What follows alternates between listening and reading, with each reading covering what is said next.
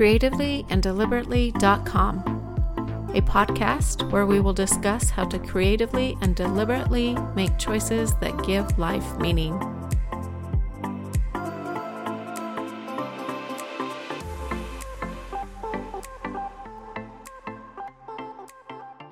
I am your host, Annette Hansen.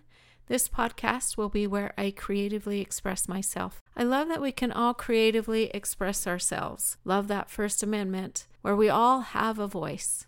So why not share it? In this second episode, I'd like to talk about commitment.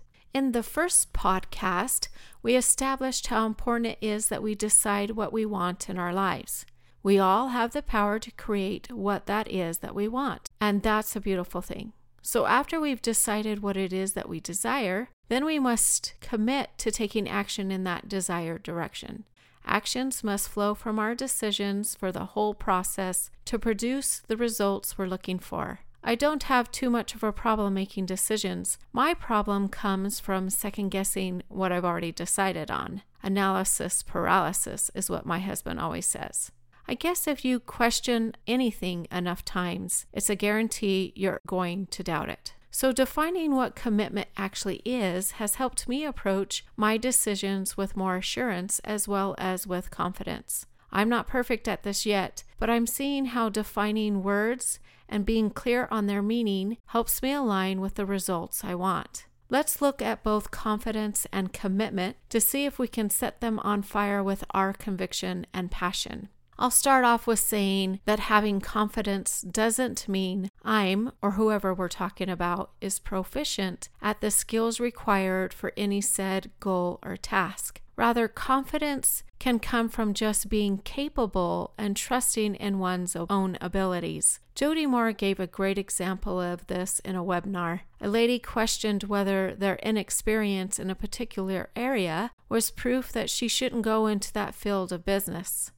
And Jody's reply was, just because my male OB hasn't had a baby doesn't mean he is incompetent in delivering a child. So see, this proves my point right here. Confidence comes from being capable and trusting in our own abilities. Another way to reference confidence and commitment for me came from the movie 12 Strong. It's based on a true story of 12 soldiers in the U.S. Special Forces who headed to Afghanistan aftermath of 9/11. Captain Mitch Nielsen is played by Chris Hemsworth, which makes the movie worth seeing in and of itself.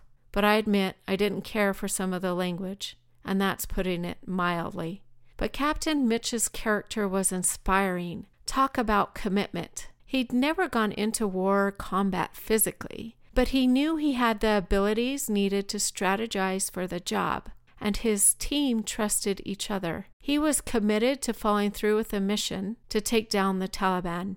His confidence stemmed from the knowledge that he was capable and determined to complete the mission at hand. He didn't have to have the experience of going into war before having confidence. He knew he was competent just from his long training in the military, and he was determined to contribute in providing a solution to a pressing problem. I love to see how committed he was regardless of the obstacles that stood in his way. And there were many obstacles, like having to ride horses in the midst of gunfire. But he trusted his team, and he had faith that he could make all the difference. The leverage of thinking that another attack on American soil was painful enough in keeping him going through the lack of cooperation from his allies. This kind of commitment fuels the need to act. Seeing him act with conviction toward the team's goal, regardless of the cost, put into perspective for me what it takes to give it your all, no matter what the consequences end up being. There's honor and unlimited value in trying. Working with others on a common goal can be motivation enough to push us through the challenges that will be presented. So rallying around those who share in the same mindset can help with your commitments and staying accountable. There, a plug-in for coaches as well as friends and family, and God, who is the ultimate source of support. There's also a need to be accountable to yourselves when making a commitment to do something. I don't know how many of you saw the movie Hacksaw Ridge. another true war story. War movies are generally rated R, but I wanted to see them for their inspiring stories and patriotic values. The cussing in this one was so minimal that it's almost not worth mentioning. In fact, I probably cuss more. However, the gruesome war scenes in this movie was more intense. The story took place in Okinawa during the bloodiest battle of World War II. It's interesting to note that it was the most discussed movie of 2016. I was impressed with the commitment that Private Desmond Doss had as a frontline Army medic who was adamant about not violating the personal commitment to not fire or carry a gun. He had lots of resistance from his own convictions, starting with the men within his own barracks. Then, to being in the midst of combat was even more gruesome resistance. But he was determined to stay true to his word. Amazingly, he saved 75 men and earned the Congressional Medal of Honor without even using a weapon. All because he made a commitment to contribute to the war without breaching or compromising his own value system. And he relied on God to help him stay true and perform. Private Doss's heroic actions moved me in a very personal way. There is boundless power that comes from convictions and commitments that we make to ourselves and to God. And there's a special endowment that comes from being true to yourself. Imagine with me, if you will, of rating your level of commitment on a scale from 1 to 10. The two examples I gave would obviously be a 10 or much higher. So what would a level 4 look like in their situations? In the 12 Strong movie, Captain Nilsson wouldn't have even pursued going in or talking to his commander while stateside about knowing he was qualified and ready for the job, much less petition the stout officer in the field to be the first group to enter Taliban territory because of their specific skills. How about a 6? Maybe in Hacksaw Ridge, Private Doss would have suffered the persecution from his own men, calling him a coward and roughing him up, but then he would have dropped the personal issue about not carrying a gun when he was court-martialed for violating direct orders. He would have never become the first conscientious objector to fight in a war that earned a medal, because a 10 in this situation was life-risking.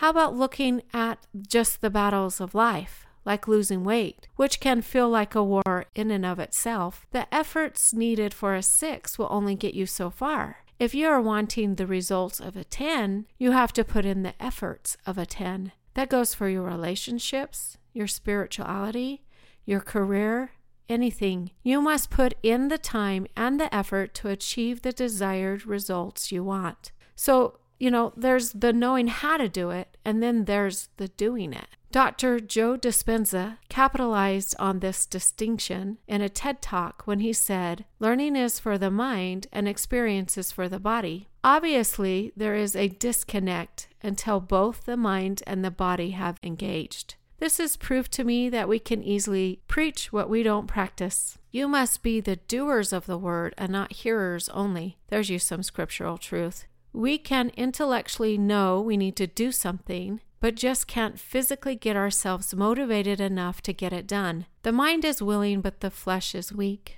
That's why commitment is the glue that seals our execution with desire, giving us the final success of completing our goals. Let me repeat this. Commitment is the glue for success. Only when your goals have a meaningful purpose can they be fully achieved.